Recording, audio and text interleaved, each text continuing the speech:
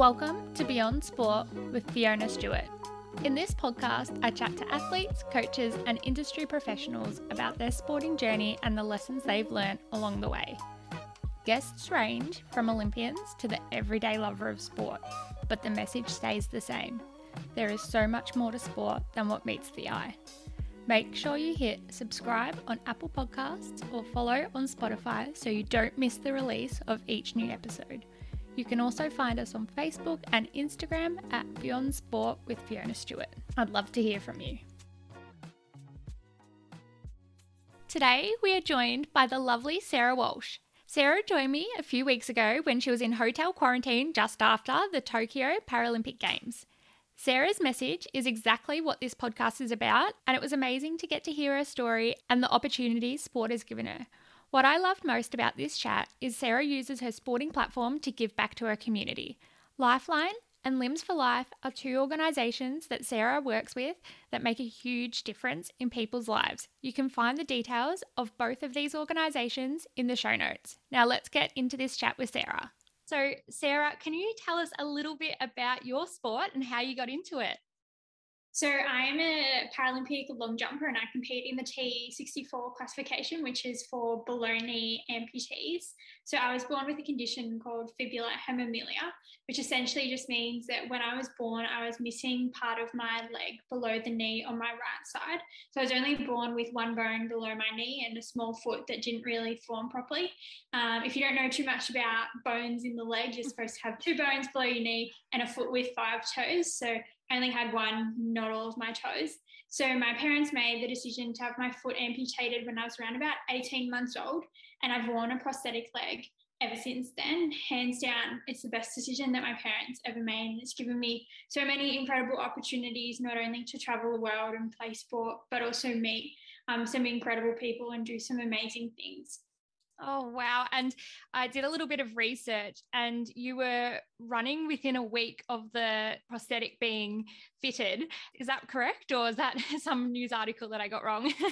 No, so when I was a lot younger and after getting my first everyday prosthetic leg, pretty much put it on after my amputation and was up running about as little 18-month, 2-year-old girls do. And then I was around about 9 years old when I got my first running prosthetic leg. So they're called blades. And growing up, my parents had always encouraged me to get out there and give every sport a go and never let having one leg stop me from doing anything. And there definitely were some sports and activities that weren't for me. And I just had to figure that out along the way. And maybe sometimes I had to do them a little bit differently to every other kid. But I was around about 9 years old when I found athletics through school. It was just our school athletics carnival, and year 3, the year I was in, was the year that you can go on to represent your school at the next level. And after competing against all my classmates and pretty much coming dead last by a long while, a teacher came up to me one day and said that I was off to the zone athletics carnival because I had a section for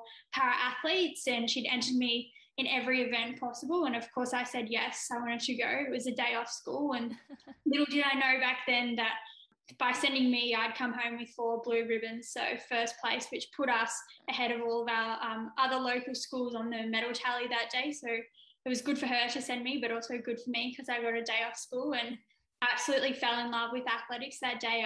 At the time, I could barely run 100 metres, let alone 200 metres. Not very coordinated, so long jump was a bit of a struggle back then, and even gave shot put a crack too, but I'm not the strongest person in the upper body, so it was a bit of a challenge, but I just absolutely loved it. And as I say, the rest is history.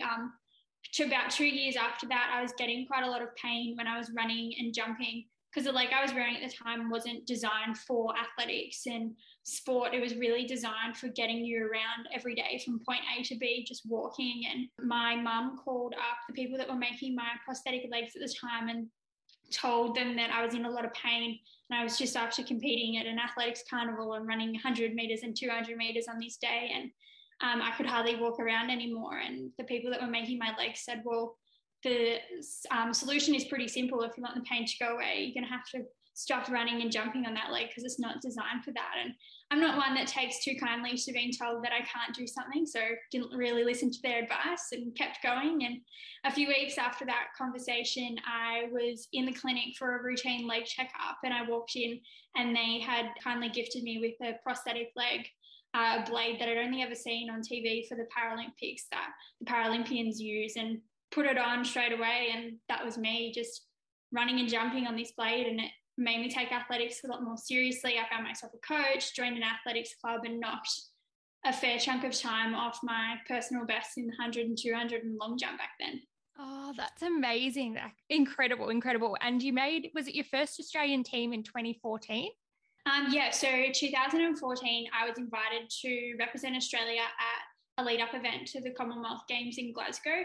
It was the first time that I'd put on the green and gold, represented Australia, first time I competed indoors, and first time representing Australia too. So it was a pretty incredible experience. And as a 15-year-old girl to represent Australia for the first time, it is pretty special, and one of those moments that you never forget. All the hard work that you put into training and the commitment that I've put towards my athletics along the way, it's all worthwhile for those moments. And then I made my first Australian team in 2015. What team was that one?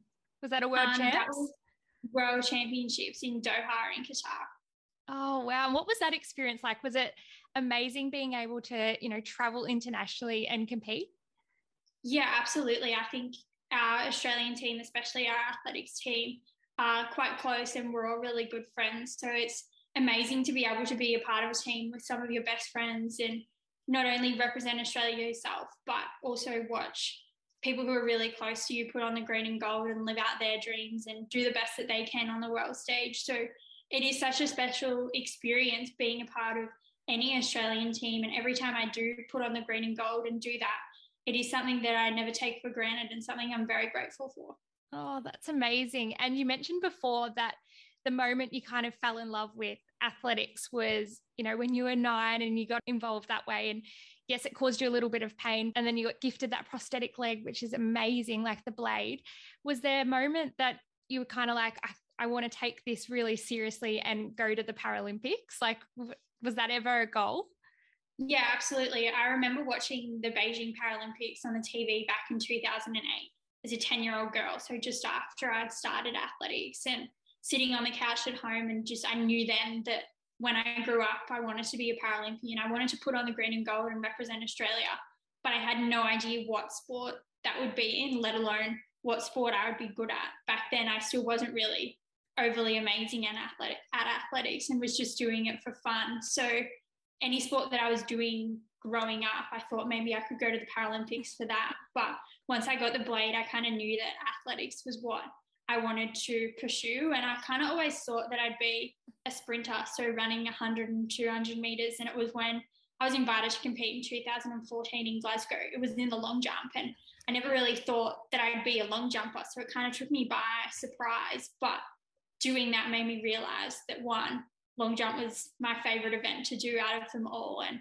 if I wanted to be successful and continue to represent Australia, long jump was what I had the best chance in. And as they say, worked out pretty well for me. Yeah, definitely. And what was it about long jump? Was it the aspect of, you do get that little sprint up before you jump, or what was it about long jump that you liked?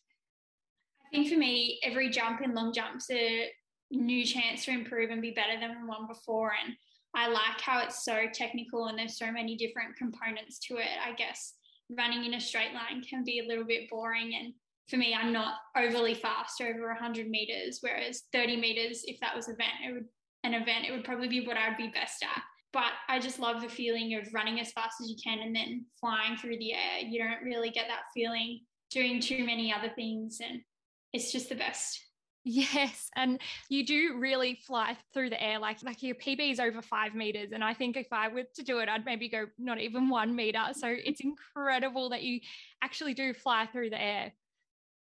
Yeah, absolutely. I think it's so technical, but at the same time, when you really nail a good jump, you can feel how incredible it feels and how amazing it is. And I think when you're at training, you're constantly thinking about all these different components and how to perfect every part of the long jump. But when you do hit them, it is such an incredible feeling where it just feels like you're flying, and you're not really thinking about anything else, only really running and then jumping, and then all of a sudden you end up in the sandpit covered in sand.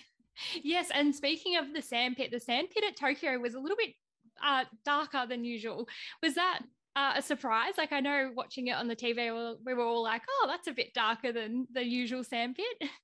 Yeah, I was lucky that I competed in Japan in 2019 for the Japanese nationals. So I had a fair idea that the sand colour was slightly different to the nice white sand that we get here in Australia. But I do have to say it's some of the softest sand that I've jumped in. Although I was absolutely covered in it every time I got out of the pit. It was quite soft. Oh, well, that's good. It's well worth it then, looking a little bit like muddy out. It looks a little bit muddy, yeah. But well worth it if it's a softer landing. Yeah. Yeah, there was the training track that we were training at for the Paralympics in Tokyo. You'd come out of that and you'd be left with like a brown tinge on you even after you wiped the sand off. So it just looked like I had a really bad fake tan until I got in the shower and washed it all off. But it's the price you pay to do long jump. Yes. Yeah, it's a little bit sandy. So your first Paralympics was Rio 2016. So we talked a little bit before about the difference between them. Did you find it was a really exciting experience being able to go to your first Paralympics? Yeah, absolutely. I think there's something incredibly special about a Paralympic Games, even compared to a World Championships. Like, you're surrounded by so many incredible people with a disability. And I think to be a part of that and be a part of the Paralympic Games is something that I dreamed of when I was a little kid. So then to be able to go to Rio and compete at a Paralympic Games was truly incredible, and still something that I find so hard to put into words, because this little girl that sat on a couch in 2008, her dreams finally came true in Rio, and she got to put on the green and gold and run down the runway and throw herself into a sandpit. And now I get to call myself a Paralympian for the rest of my life because of that experience. And it's something that I'm so incredibly proud to be a Paralympian.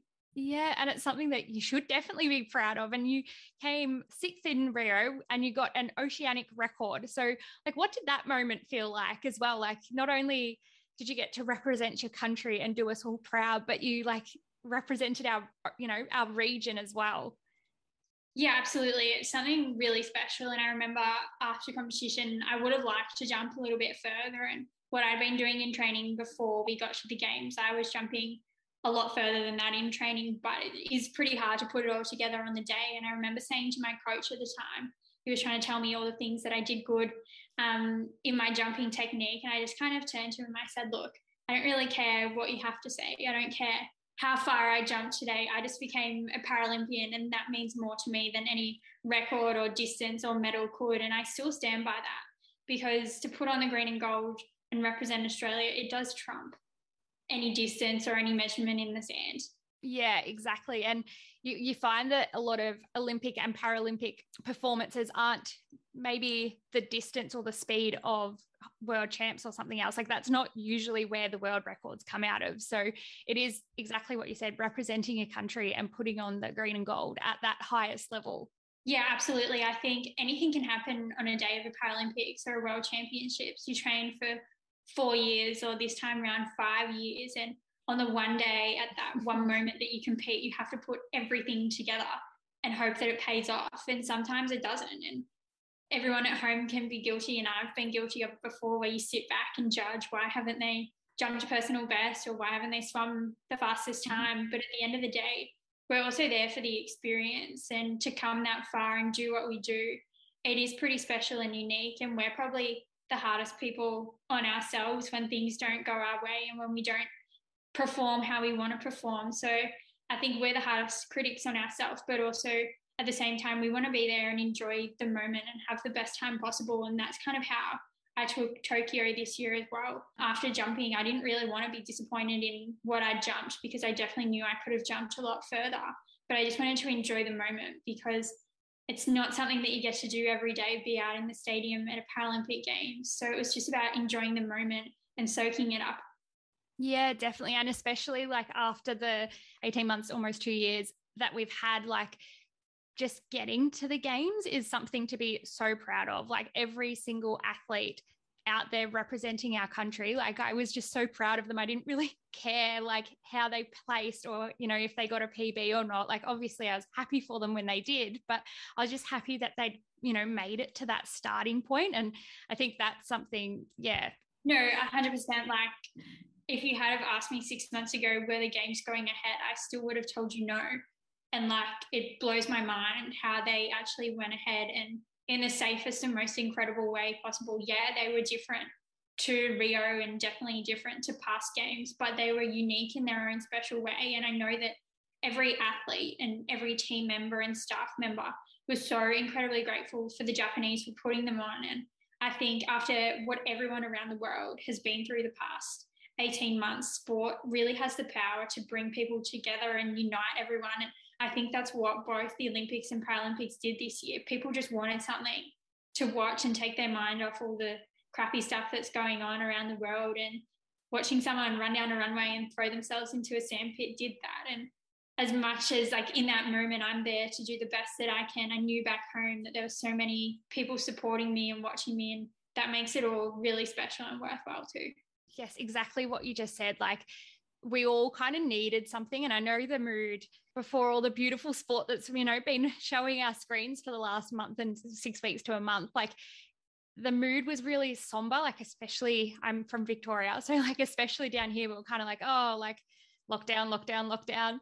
But even being in lockdown, whilst all this amazing sport was happening, like it actually didn't not matter too much, but like it didn't make it so bad. Like, I was able to go, oh, like I'm watching this, like there's some kind of schedule you could stick to. So yeah, like the work that you guys put in, like, yes, for yourselves, but also like for us, like you gave us so much hope and so much excitement and so much joy.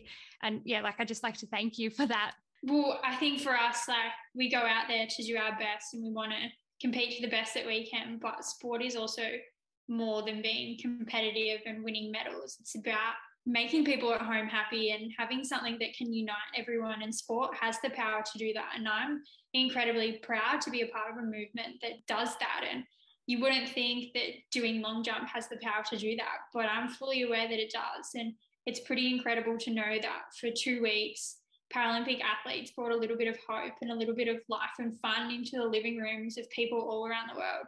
Yeah, definitely. And you've just segued perfectly into our next question. So, has there been a benefit that sports provided you that's transferred over to other avenues of your life?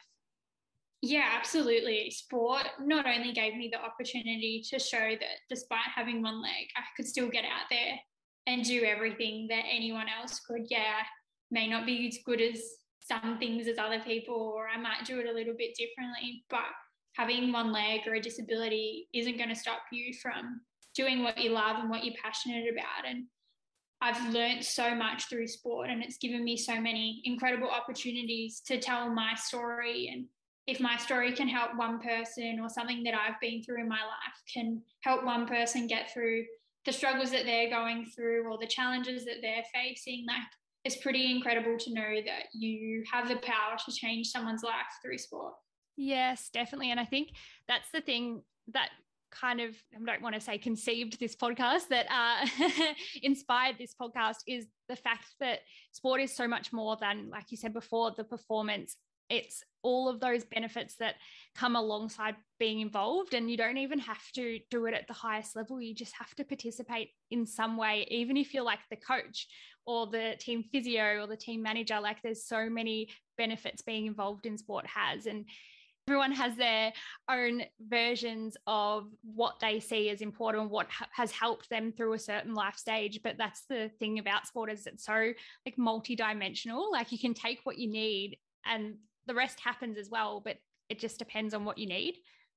Yeah, absolutely. Some of like my best and favorite memories from sport don't necessarily happen out on the sporting field. They're with the people who I'm surrounded by every day, training, competing, the incredible people that I've met from around the world. Those moments are more special than sometimes the competition itself. And they're the things that you kind of hold dear to you, because at the end of the day, your competition for long jump lasts 6 jumps, and sometimes you don't really remember every jump once you finish because it's just been a whirlwind and you're so focused and in the moment.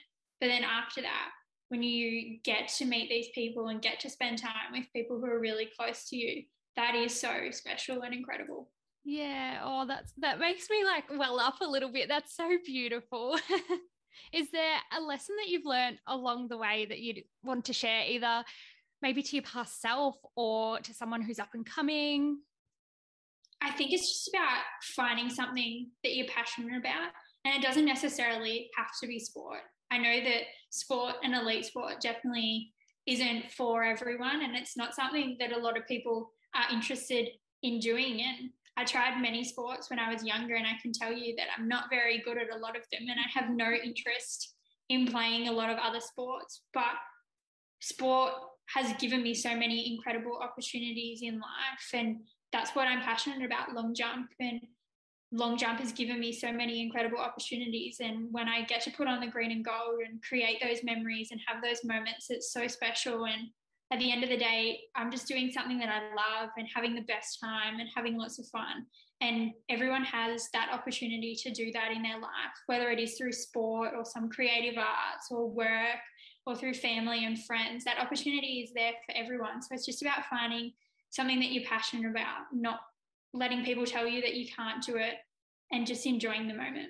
Yes. Oh my gosh, I like that so much because like you said, you've tried different sports and you just had to find the one that, really lit up your heart and went, yes, this is for me. This is where I get my joy. And now look at the incredible things that you're doing, but you're also inspiring others because you're following your dreams.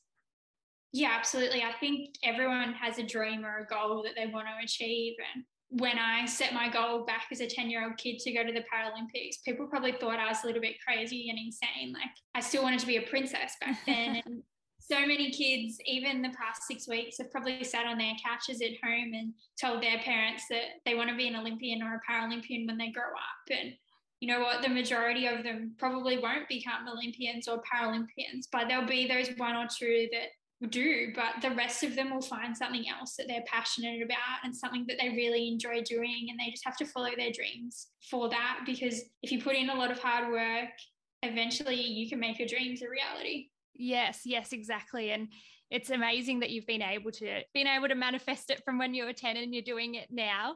You mentioned other sports. Now, you did a little bit of wheelchair basketball, is that right? Yeah, a while back ago, I played wheelchair basketball. It was kind of nice to play a team sport, although athletics is an individual sport. I do have a big team around me, but to rely on other team members and play as a team is pretty special. But these days, it's definitely all just athletics. And That's okay. That's fine. I couldn't imagine, like, they're kind of polar opposite sports at the moment. yeah. Like, you've got long jump and then you've got basketball. Yeah, completely opposite. Long jump is definitely more my alley and style of doing things.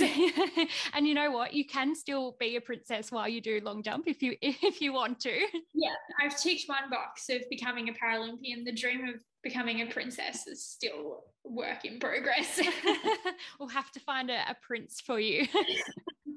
So have you been involved in a project where sport's been used as a tool to develop the community? Yeah, I work closely with Lifeline Canberra as an ambassador, and Limbs for Life, which is an organisation that support people who have either had limb loss or limb difference, and both of them are heavily prominent organisations within not only the Canberra community but in the community throughout Australia. And for Lifeline, now more than ever, people need to and want to reach out and find a connection with someone else. And we've all been through our own challenges and own things in the past 18 months, and Lifeline has been there for everyone around Australia through those moments. And it's such an incredible organisation, the one in Canberra, with some amazing people who absolutely love to bits, and I'm so proud to be able to work with them and help share the message of Lifeline and share that, you know what, it is okay to reach out and ask for help. And I think if one person can call Lifeline on 13, 11, 14 in their time of need or struggle, and the person on the phone can pick up and help them, like, I feel like what I can do by sharing their message is all worthwhile.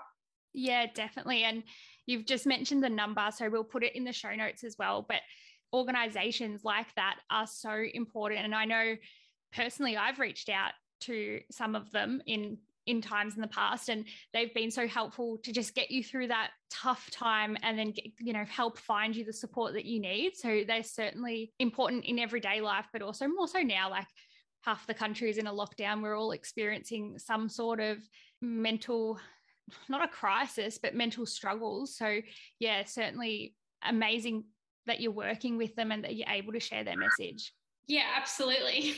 Yeah, Lifeline, they've been there for everyone. And I know some people have such an incredible family and friend support network, but would rather reach out to a stranger and tell them their stories and struggles. And Lifeline are only a phone call or Just jumping in here as we had a fire alarm test interrupt our chat, but Sarah was in the middle of saying that Lifeline are only a phone call or text away if anyone needs to reach out. Again, you can find details in the show notes. What's the work that you do with Limbs for Life? So Limbs for Life is an organisation that help people with limb loss or limb difference, and I've been involved with them since around about 2006, and they gave me the opportunity not only to share my story but also help families who have gone through pretty similar circumstances or situations to what my family had. And back when I lost my leg, Facebook and Instagram and Twitter and social media as a whole wasn't a thing at all. So my parents didn't have the support network that people have today, where you can send someone a message on the other side of the world who has the same limb difference condition as you and see how they're going and see how they got through things. So through Limbs for Life, they gave me that opportunity to be able to help other families and let them know that at the end of the day, it's going to be okay. Like, you can survive without a few toes and a foot and still live your life how you want to do it and create the life that you want to live.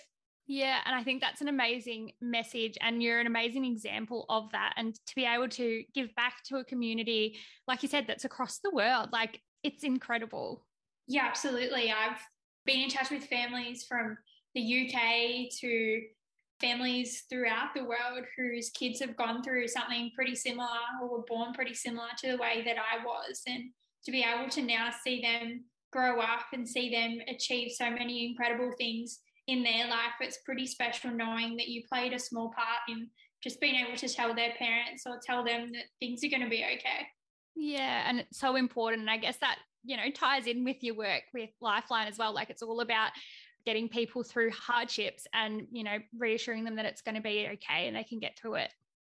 Yeah, absolutely. Like, there's no stigma, or there shouldn't be a stigma around saying I'm not okay and I need help. And Lifeline are there for moments like that. And very lucky and grateful to be a part of an organisation like that. And it's also taught me so much about mental health and what other people go through in their life, because some people have such amazing, incredible stories of overcoming things. And when I look at it from this perspective of my life, I had my foot amputated when I was a kid.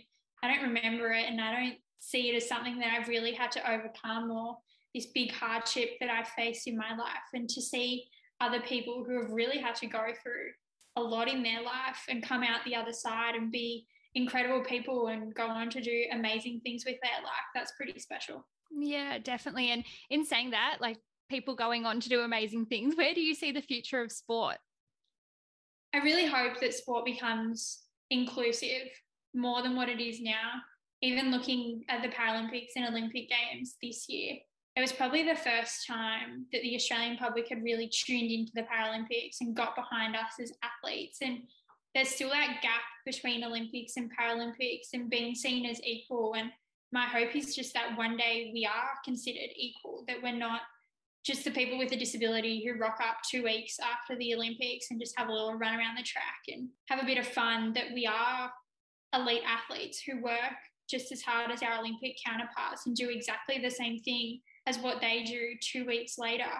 And that our stories are so incredible, and each one of us has had a story or something that they've had to overcome in their life to get to the point of representing their country. And when they step on the start line or step out onto the track, they want to do not only their country proud, but themselves and their families. And I think for something like that to be a part of the Paralympic movement at the moment, it is incredibly special, because we are taking steps in the right way to become this incredible sporting event, which we are. Yeah, and there was a major milestone reached last week in terms of the financial recognition in terms of the medals between the Olympians and the Paralympians. Like I know ScoMo did a little bit of not a backflip, but he did say that he is going to give equal recognition between the both. And I think like that is something that athletes like Ellie Cole have been working for years. And the fact that, you know,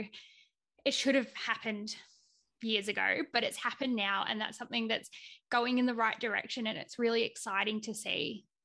Yeah, absolutely. It's baby steps are going to get us to the bigger picture at the end of the day. And I think it's definitely made the public more aware that there is this big gap between Olympic and Paralympic sports, and it really shouldn't be that way. It's not that long when you look at it in the scheme of things until Australia is hosting both an Olympic and Paralympic Games in 2032. And I think by that point, we need to be two equal parties. Both the Olympics and the Paralympics need to be equal, and the public and people should be supporting them as an equal, not as two separate sporting events or sporting matches. And I understand that they're held different times and at different times, but the logistics is that we can't have Paralympics and Olympics incorporated as to one big sporting event, because I guarantee people will be sick of watching. You do need that 2-week break in the middle to refresh. But I think it's exciting knowing that things are getting better and we're slowly becoming more equal to our Olympic counterparts. And I can't wait to see what the future is for Paralympic sport.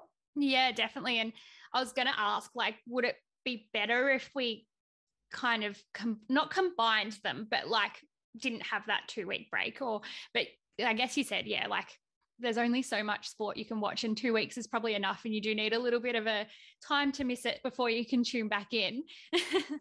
Yeah, absolutely. Not only that, but just the logistics of putting on an Olympic Games and then a Paralympic Games. Like the Olympic Village is already at full capacity, and you want to add a few more thousand Paralympic athletes into that as well.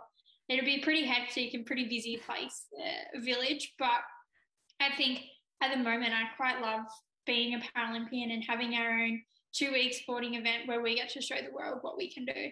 Yeah, and I think it's something that, you know, I guess London was probably the change maker. Like I think a slogan was like the Olympics with the warm up, and it really if that's kind of stuck around. And I think that's been a little bit of a change in the view of Paralympic sport, and the fact that it is something to tune into. And I've loved watching it the last few weeks, and, you know, seeing the amazing stories and the amazing interviews after the races. I know there was a swimmer that didn't actually know that she'd won a medal because she couldn't see the scoreboard. So like things like that, like it's the emotion is still there, and it's still amazing to watch. Yeah, absolutely.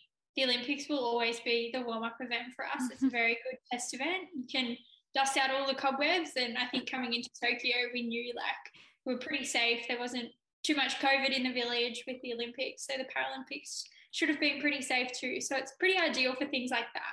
But the Paralympians have such incredible stories, and when they step out onto the track or out onto the swimming pool, they're there just to do the best that they can. And even for me watching as a Paralympian, you still get emotional and overwhelmed when you see people who have had such a hard life and have had to go through so much and step out onto the track and do some incredible things. Like it's something that will never not stop pulling on my heartstrings, because I know how hard I've worked to get to the Paralympic Games, and to think about everything that they've gone through.